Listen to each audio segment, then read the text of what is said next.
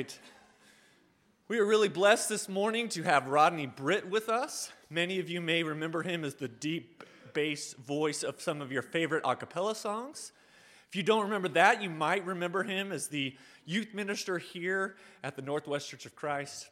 If you don't remember that, well, I really don't need to introduce him to you, but he is a man after God's own heart who has been living on mission with God for many years of his life.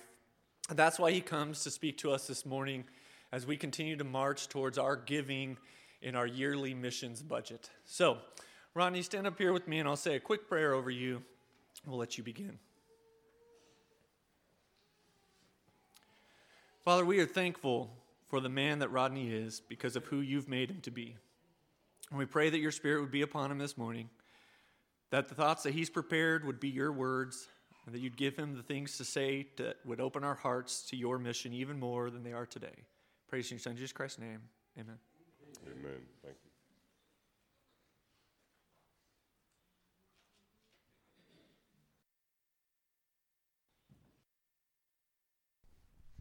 Good morning, family. I kind of feel bad now that my brother prayed about thoughts that I prepared. I just got back from Africa on Thursday and crawled into bed about 1 or 2 o'clock in the morning. They were 6 hours ahead of us there, and so the readjustment period is ongoing, to say the least. Now they're only 5 hours ahead of us since we sprang forward. When Kent asked me, I know it was last minute. Somebody canceled, and so called the B string. And so whoever it was that canceled, I'm sorry that you're not hearing them this morning. But I said, man, I'm getting ready. I think it was like the day or two before I was getting ready to leave for Togo. And he said, we had a cancellation. Can you come and speak? And I said, man, I'll just be back in the country for a couple of days. I don't know. Let me talk to Paula, and we chatted, and there were two things that we definitely knew. We wanted to see our family here. We wanted to be with you. And secondly, we wanted to eat at Ted's Cafe Escondido.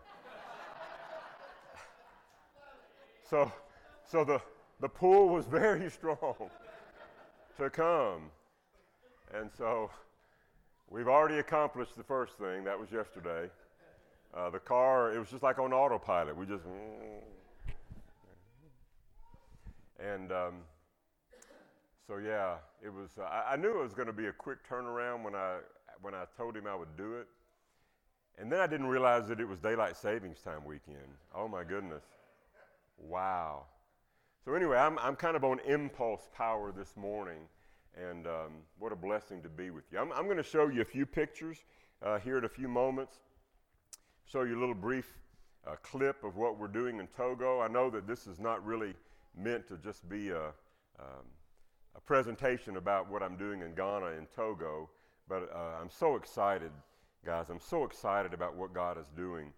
I went downstairs this morning to drink some coffee while the girls were getting ready, and I had already gotten ready. I went downstairs and got a little breakfast, and I had no sooner sat down about 5 minutes, and my brother in the gospel back in Texas, he started texting me this.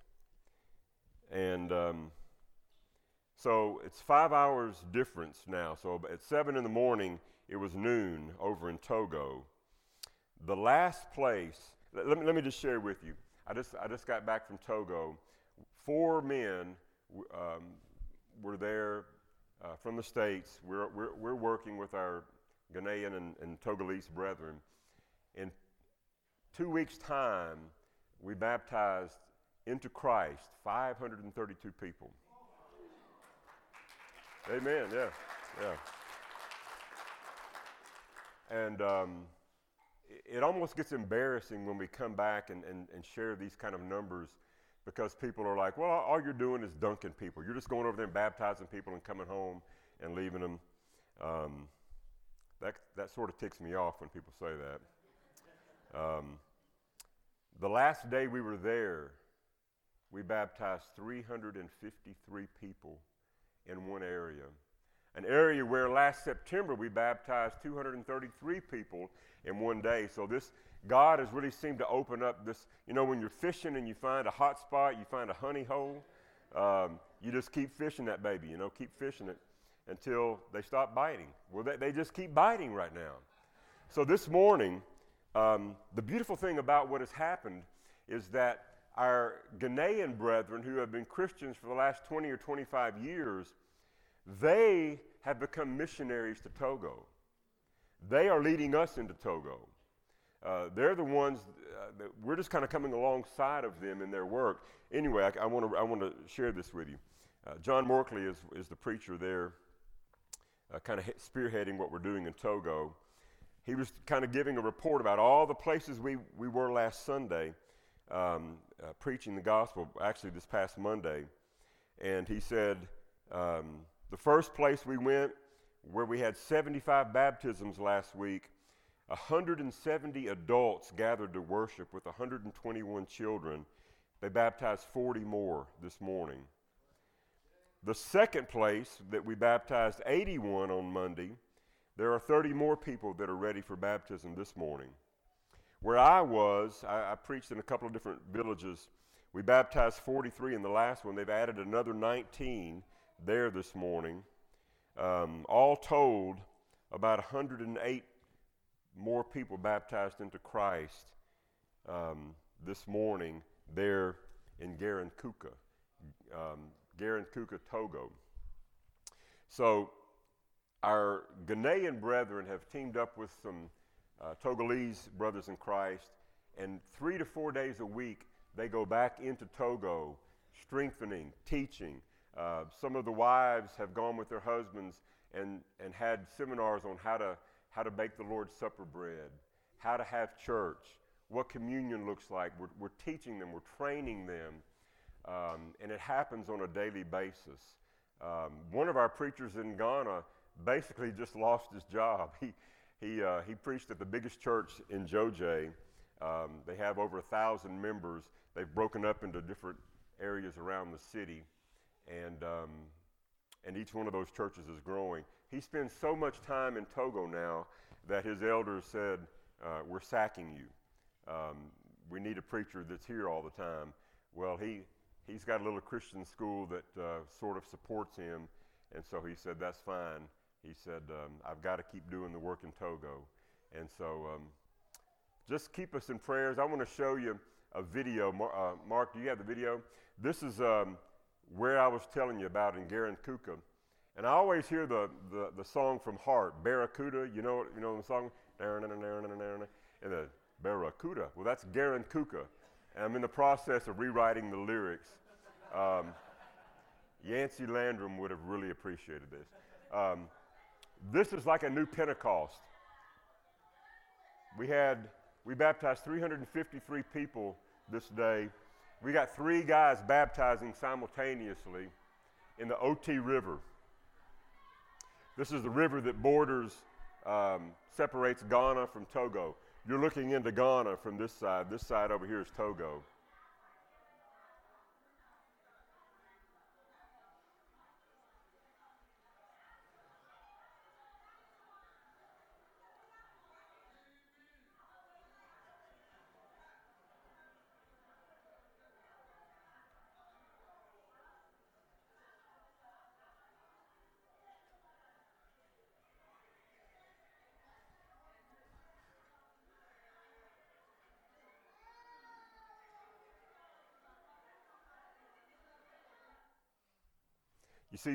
You see people washing clothes and a fishing boat go by, and we pull up with van loads of people. I think there were 120, 150 people there at one time. People just kind of looking at us like, what are y'all doing? I got to tell you this, one of our drivers was a young Muslim man who was converted a couple of months ago. John Morkley, the preacher I was telling you about, he had this guy as a driver, and he worked with him for a few days, and he preached the gospel to him and converted him. And now he is on fire for God. The first Sunday I was there a couple of weeks ago, I preached, and 10 people wanted to obey the gospel. Man, I knew it was a good sermon, but I had no way of knowing it was that good, you know. Come to find out, there's a little old lady there who is like the best evangelist on the planet. And those 10 people were there because she had been working on them, had been teaching them, and it was low-hanging fruit by the time I got there, you know. It was low. They were going to be baptized regardless of how good or bad my sermon was. But Sister Anastas, I think was her name, Anastas, the great evangelist there. But what I'm going to tell you is our driver, his name is Abbas. While they were at the river being baptized, I was staying behind studying with more people. And so while they were at the river being baptized, there were 3 men there watching, and our driver, Abbas, goes over and starts talking to them. And since he's a relatively new Christian, he wasn't quite sure of all the ins and outs, so he asked one of the guys to come and help him, and they baptized those 3 men. When they came back, I said, how many made it into the water? And they said, 13. I said, I only sent 10 people with you. And they said, yeah, but Abbas got 3 more at the riverside. God's Spirit is working mightily in Togo. And I want to tell you this, God is still in the business of saving souls. Jesus is still in the business of changing eternal addresses. But how can they believe in the one of whom they have not heard? How can they hear unless someone preaches to them? How can someone preach unless they are sent? That sounds like Bible, doesn't it? Sounds kind of like Romans chapter 10, doesn't it? As it is written, how beautiful are the feet of those who bring good news. Wasn't that originally found in Isaiah? How lovely on the mountain are the feet of those who bring good news. You see, the people were looking for a king. They were looking for a new David. They never realized he was going to be a suffering servant, giving sight to the blind, healing the lame, raising the dead. How beautiful are the feet of those who bring good news. If you will turn your Bible to Acts chapter 17, Charles read this for us just a moment ago. My lesson is very, very simple this morning. And maybe simple will mean short, I don't know.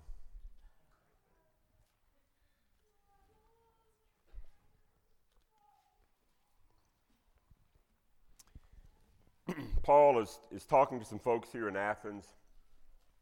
I was very privileged to go to Greece with our brother Bill. Man, that was almost 20 years ago now, Bill. Can you imagine? I think it was like 01 or 2. I think maybe it was 02 when we went. He took me and,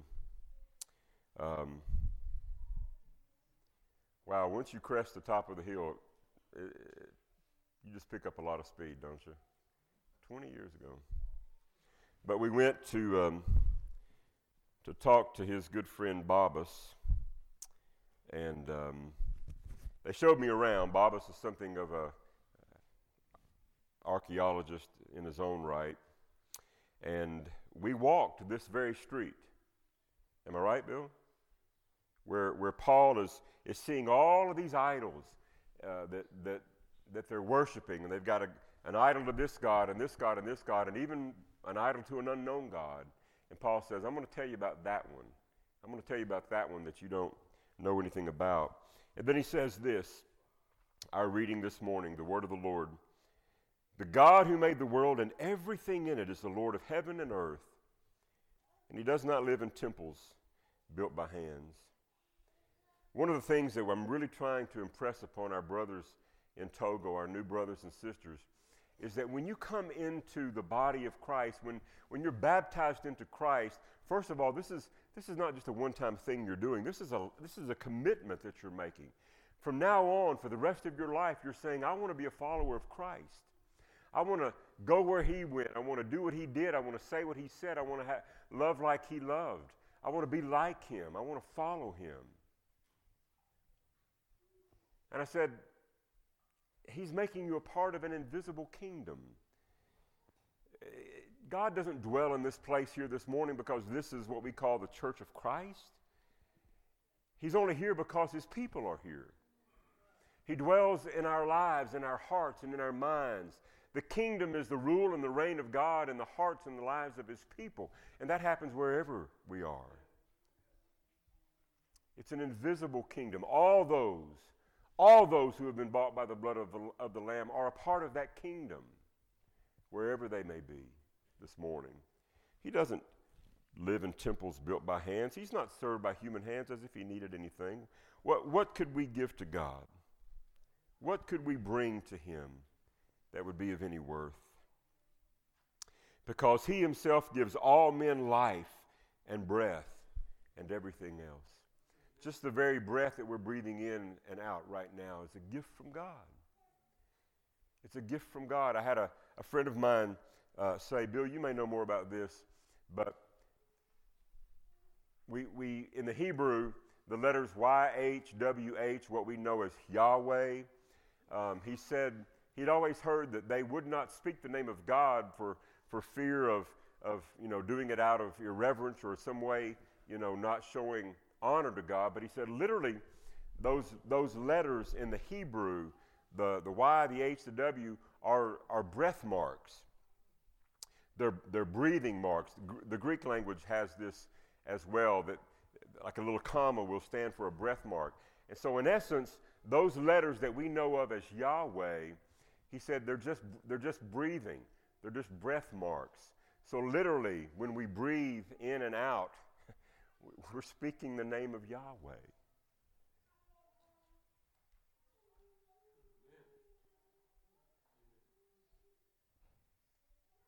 Just let that settle on you for a moment. Every time we breathe out and breathe in essence, we're giving glory to God. Yahweh. And even all of those who aren't believers, even all of those who are pagans, those who've never confessed the name of God, when they breathe in and out, they are giving glory to God. We sang, "How beautiful is the body of Christ," and there was a line in there where I just had to stop singing.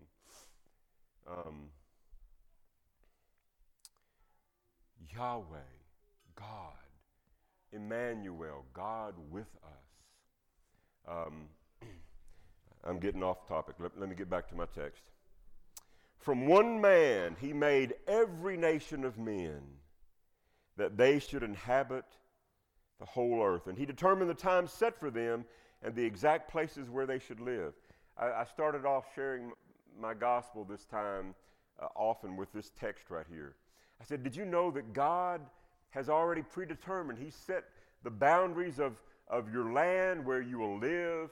I said, you are not here by accident. You live in Togo. You live in this village because God has ordained that. And I said, it was no accident that I came to you today. God has already seen this happen. He's already seen this unfold. He knows where men should live. He set the exact places where they should live. Why did God do that? God did this so that men would seek Him and perhaps reach out for Him and find Him, though He is not far from each of us. God did this so that men would seek Him, reach out for Him. You know, I firmly believe that people are not, most people are not seeking truth. Most people are not on a quest for truth. They're on a quest for happiness. The problem with truth is that when truth hits you in the face, when you're eye to eye with truth, then something's got to change, right? I'm going to have to change the way I live. I'm going to have to change the places where I go, the things I do, the language that comes out of my mouth. When I'm really faced with truth, it's decision time. Will I or won't I? When Jesus called His first disciples, He said, "Come, follow me." Moment of truth. Will I follow or will I stay where I am? You see, because when truth hits you in the face, you have to make a decision. You have to decide, yes, I will, or no, I won't. Most people are not on a quest for truth. They're on a quest for happiness. I want what I want when I want it, whether it's the lust of the eyes, the lust of the flesh, the pride of life, what I put in my mouth. Man, when I got to Oklahoma City, the mouth started watering. When I hit the city limits, all of a sudden, those little things on the side started shooting out. I was like, what's going on here? I wanted some Teds. Soft flour tortillas, raking it through that queso, shoving it in my mouth, only to do it one more time. A lot of other people love it too. You know, there only used to be one Ted's when I lived here. And now there's, I don't know how many are there, 10, 15, 20? We want what we want. We want to satisfy our flesh. And some of that's not a bad thing. You got to eat, right? And if you got to eat, might as well be Ted's. But the fact is that most human beings are not on a quest for truth. They're on a quest for happiness. You know, one of the things that our government, the framers of our Constitution, that they want to promise us is, you know, life, liberty, and the pursuit of happiness. Man, we've latched on to that last one because that's what we want. We don't want truth. There was a young Muslim man in Togo last week. He's not Muslim anymore.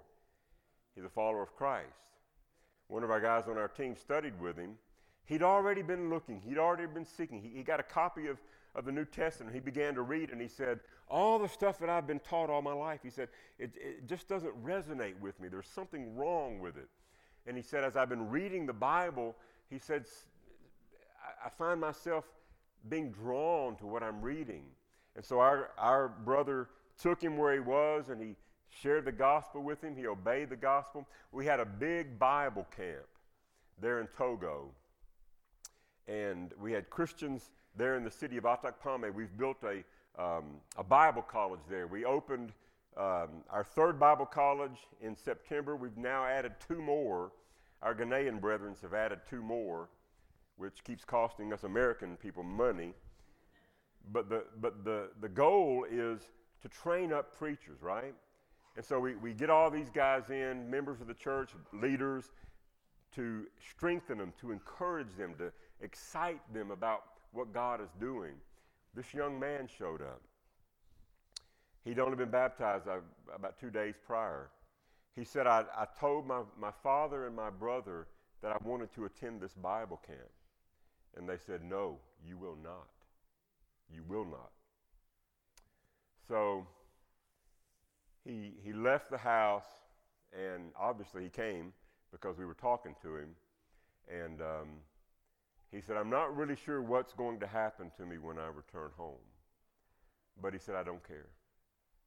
He said, I have found what I've been looking for. I found it. He wanted to know truth. He wanted to know truth at any cost. And once he found it, just like the man who found this treasure in the field, when he found it, he says he went back and sold everything he had. Why? So he could buy that field. Why? Because that field contained this treasure. That's the gospel. That's the good news about Jesus. When you're truly seeking it, when you're thirsty for it, when you hunger and thirst for righteousness, nothing will satisfy you but truth. Nothing will satisfy you except for Jesus. So let me show you what the model is, what we're trying to do in Togo. Acts chapter 14. Mark, throw up those pictures. I want to show you some pictures here. Show you the pictures of the camp, some of the stuff that we're doing. This is the Fab Four. We look a little different, I think, maybe than the original Fab Four, but the guy standing next to me, I'm on the your far right. This is my brother in the gospel. His name is Doc Turk. He's from West Texas, and literally there have been times when I've had to translate his English into English.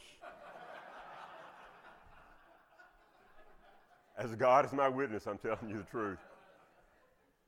I have had to translate his English into English for our Ghanaian brethren so they could then speak it in Ewe or Twi or something. It's a different brand, I'll tell you that right now. But he has got a heart for the gospel.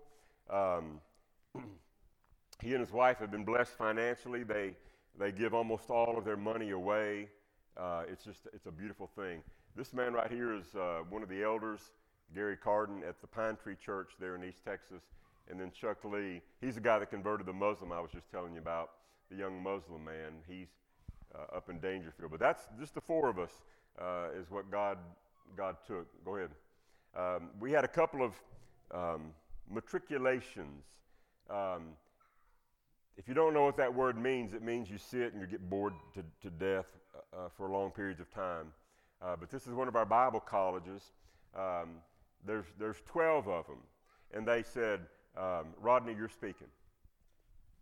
What am I going to say? I didn't prepare anything. So I was sitting there and I counted out, and there happened to be 12 of them.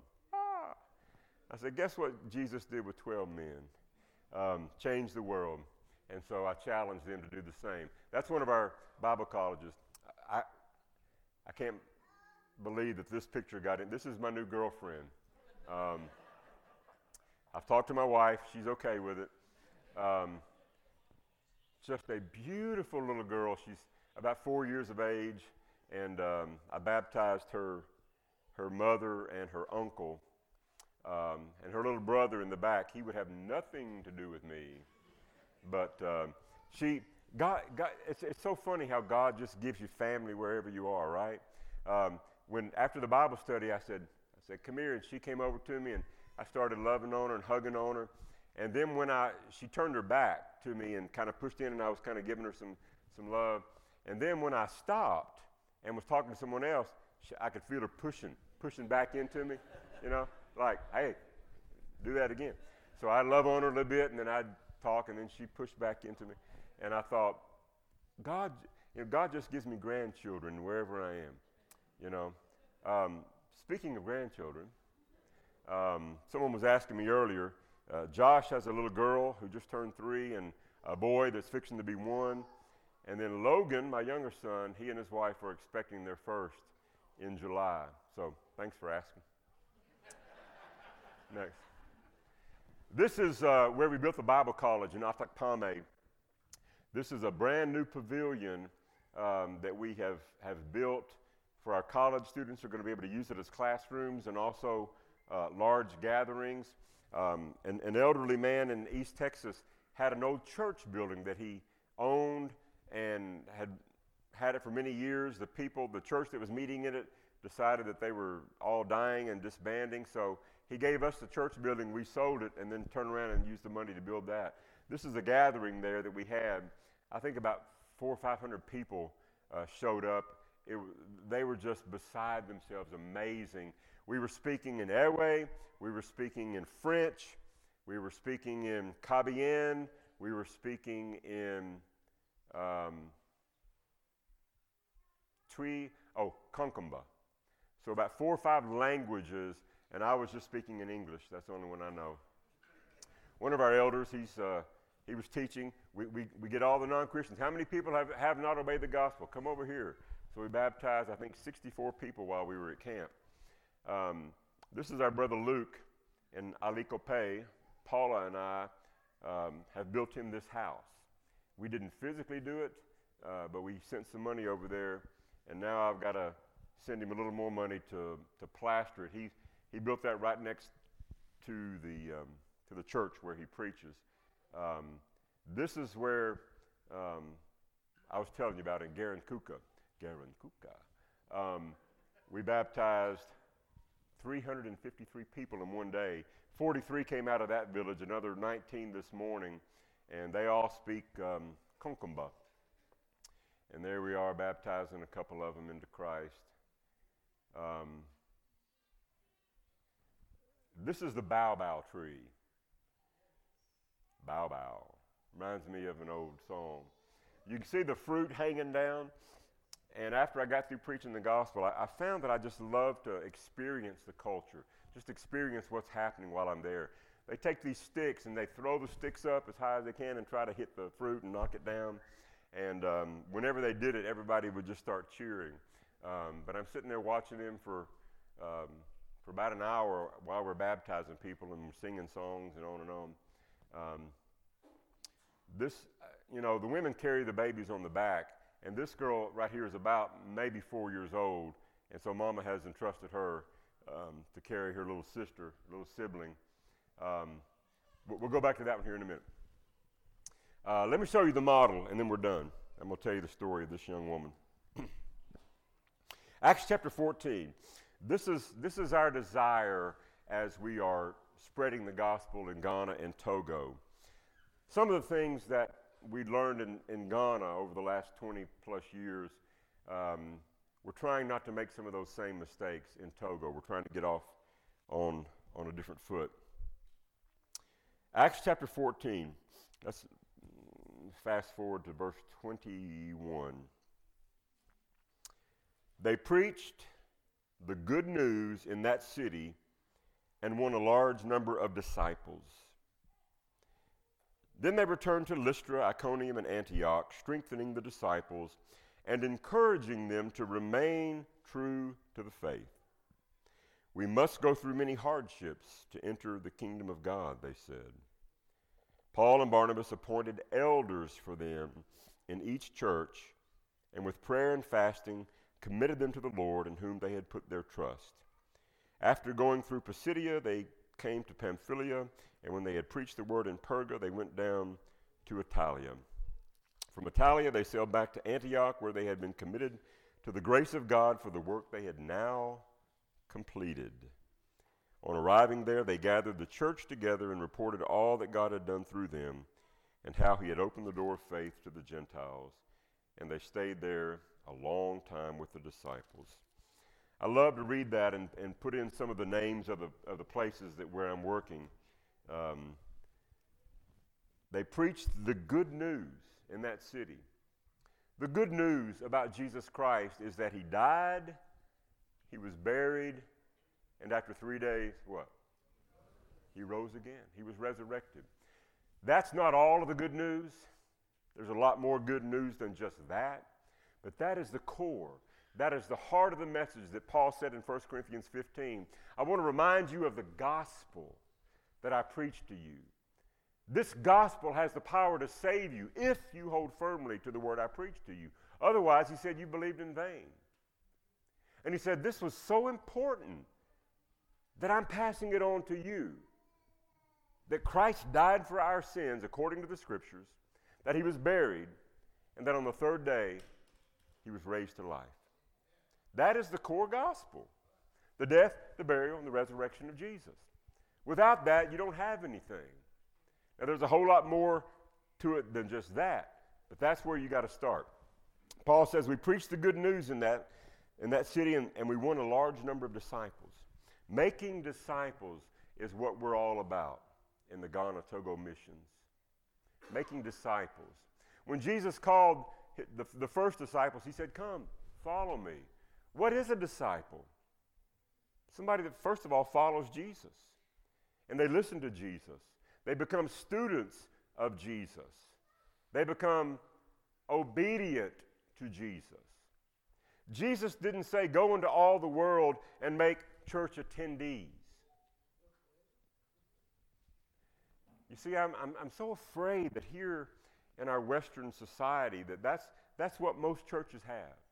We have people that show up, enjoy the worship experience, and we go home. And we are not changed. We're not a changed people. We're not true disciples.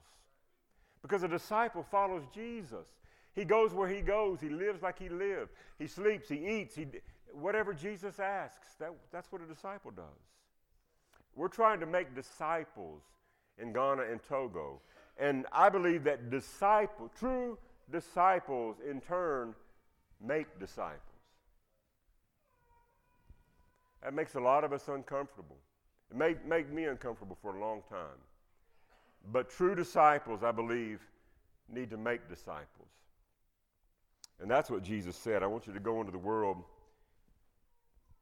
and make disciples and baptize them and then teach them. So we're preaching the good news. Notice that they returned to all these places, strengthening the disciples and encouraging them to remain true to the faith. That's what our mission is about. This morning, we've got brothers and sisters, indigenous preachers there that are going back into all of these villages, all of these towns, all of these communities, strengthening, saying, you've made the right choice to follow Jesus. Hang in there. Stay true to it. We're not going to leave you alone. We're coming back. We're going to be a part of your lives. The white guys are going to show back up in a few more months. We haven't left you. We're not leaving you alone. So we're strengthening them. We must go through many hardships to enter the kingdom. How many of you love to get up in the morning and claim that promise? You know, we love everything about the promises of God. Eternity with Jesus, where there is no tears, no mourning, no crying. But in order to enter the kingdom, the Bible says we're going to have to go through some hardships. Paul said, I want to know Christ. I want to know Christ. I want to know the power of his resurrection, sharing in his sufferings. I was kind of with you until that part. That's not something that I really wake up in the morning and say, bring on the suffering. But you know, we're rarely more like Jesus than when we suffer. He was a man well acquainted with grief and suffering. And so much of what I think of as suffering doesn't really cut the mustard. But anyway, prayer and fasting. But notice this. They went back and they appointed elders. They appointed elders for them in every church. Did you know that was God's plan, that a body of people would have godly men who would help to shepherd and teach and look after that flock? That is something that did not happen in Ghana the way that it should have over the last 20 plus years. In Togo, we're trying to get off on the right foot now, that when we find people, when we baptize, when we go into this community, we're looking for men who are hungry, who are thirsty for God, who that we think might be in a couple of years' time, 2 to 3 year time window, be able to be prepared to be shepherds. Would you pray for us in that regard? That is no small task, to try to seek out and to find these guys that would be godly leaders, godly shepherds. I told myself I was not going to go long. I just didn't know how long I was going to go, period. Because I'm not even sure if this is a dream or not. This feels kind of like a dream to be with you this morning. I want to tell you the story of this young widow lady. She's got to be in her late 20s. I went into this village and sat down with her and preached the gospel. I began to ask her about her life. Her dad died when she was very young. Her mom just passed away from an illness a few years ago. She had a brother and a sister. Both of them have died. She married a young Muslim man, and they had 2 children, and you can tell that this one is very young, not even maybe a year old. And so I preached the gospel to her. I tried to find out some things about her life to kind of know where to start. And then I began to share the good news about Jesus.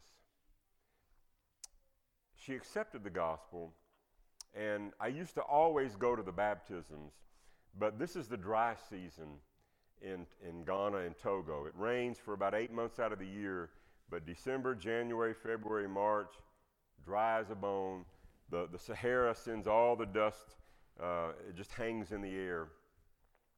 And so I let them go baptize while I keep studying with more people. Sometimes the water is far, very far. So she comes back. I've already studied with 2 or 3 more people. She cleans up and she comes before me, and she begins to sort of bow before me. like this. And she's saying, thank you, thank you. And I said, oh, thank God, thank God, praise God.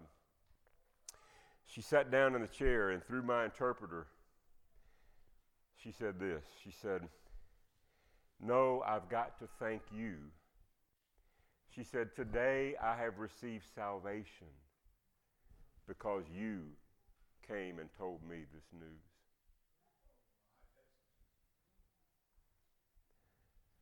So I just began to weep. I couldn't even hardly speak. Today I have received salvation because you came. Why would God use a sinful man to do anything, to accomplish anything good for the kingdom? Well, first, that's the only kind he's got to use, right? But why me? Chief of sinners, why would God use me?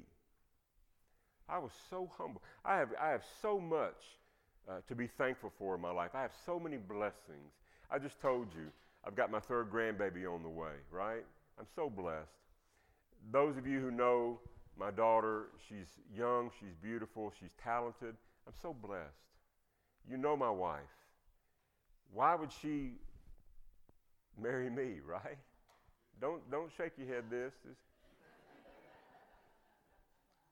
Most of us married up, right? I'm so blessed. But I don't know if I've ever had any greater blessing than to sit across from someone and open the Word, to talk to them about Jesus, and then for them to say, yes, I want that, and to be baptized into Christ. How humbling is that? What greater blessing could you ever have in life than to know that God, somehow you are the conduit for God and His Spirit to speak truth into the life of that person? No greater joy.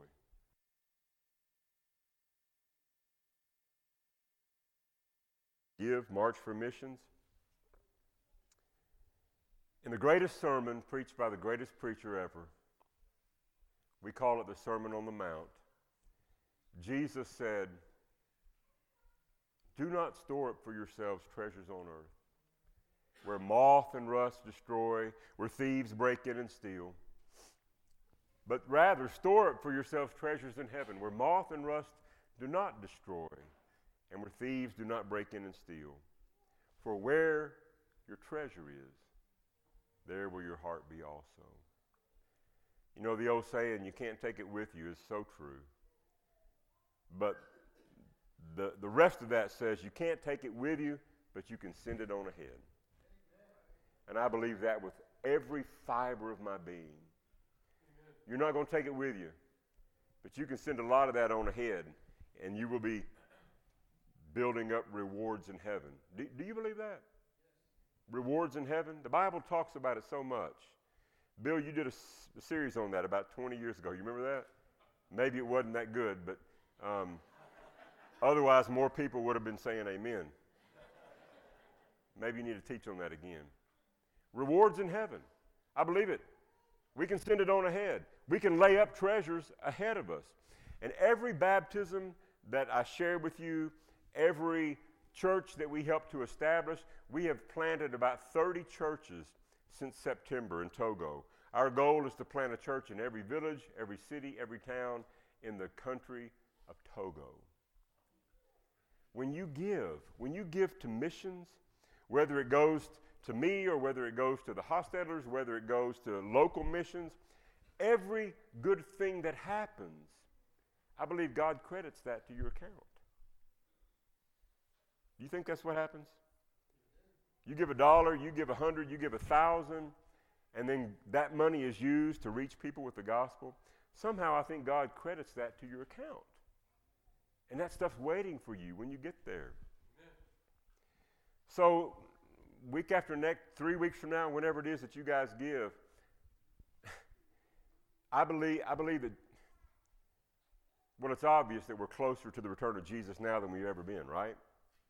I believe, and Bill was kind of echoing this in Bible class this morning, we are in a period of time in history that the gospel has the ability to go to every part of the earth because of our travel, because of the internet, because of radio and blogs, and you name it. The word is getting out there. God is using things that many of us would struggle with. I believe God is using different ways of getting the message out there all across the planet.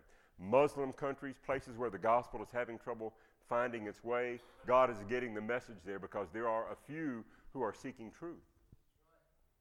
And so God is making himself known to the nations. And it could be in my lifetime when Jesus returns because, and this is just my belief, and Bill has echoed the same sentiment, so it's got to be right. Once the whole world hears, once everybody has an opportunity, then Jesus is going to return. When the full number of Gentiles has come in, I don't know what that number is, God knows, but I am working my hardest in Togo and Ghana to get as many Gentiles in the kingdom as I can, because maybe, just maybe, that will hasten the Lord's return. I don't know. Maybe he'll tarry another 1,000 years, 1,000,000 years, I don't know. But I just have a feeling that we're very close. So, don't hang on to your money. You can't take it with you, but you can send it on ahead. And Sunday morning when you give, the Sunday that you give, I want everybody to stand. Hopefully you've purposed in your heart what you're going to give, but stand. I want you to stand as a body, united, and then I want you to reach in to the pocket of the person in front of you and just give like you've always wanted to give. Is there somebody here this morning that has never obeyed the gospel? Is there somebody sitting out here that God has been tugging on you? He's been saying, come, follow me. And you've just kind of been saying, not yet, Lord, not yet. Today's the day of salvation. Today, if you hear his voice, don't harden your heart. Lay down everything and get up and follow him. Maybe somebody needs to be baptized into Christ today. What a beautiful way to end our service, by someone giving their heart, their life to Jesus Christ. Maybe you're carrying a burden this morning. Maybe there's somebody here that the weight is just so heavy. There's no need to carry it by yourself. There's brothers and sisters here who would love to lighten your load by taking that to the throne of God in prayer. If there's some way we can help you this morning, let it be known while we stand, while we sing.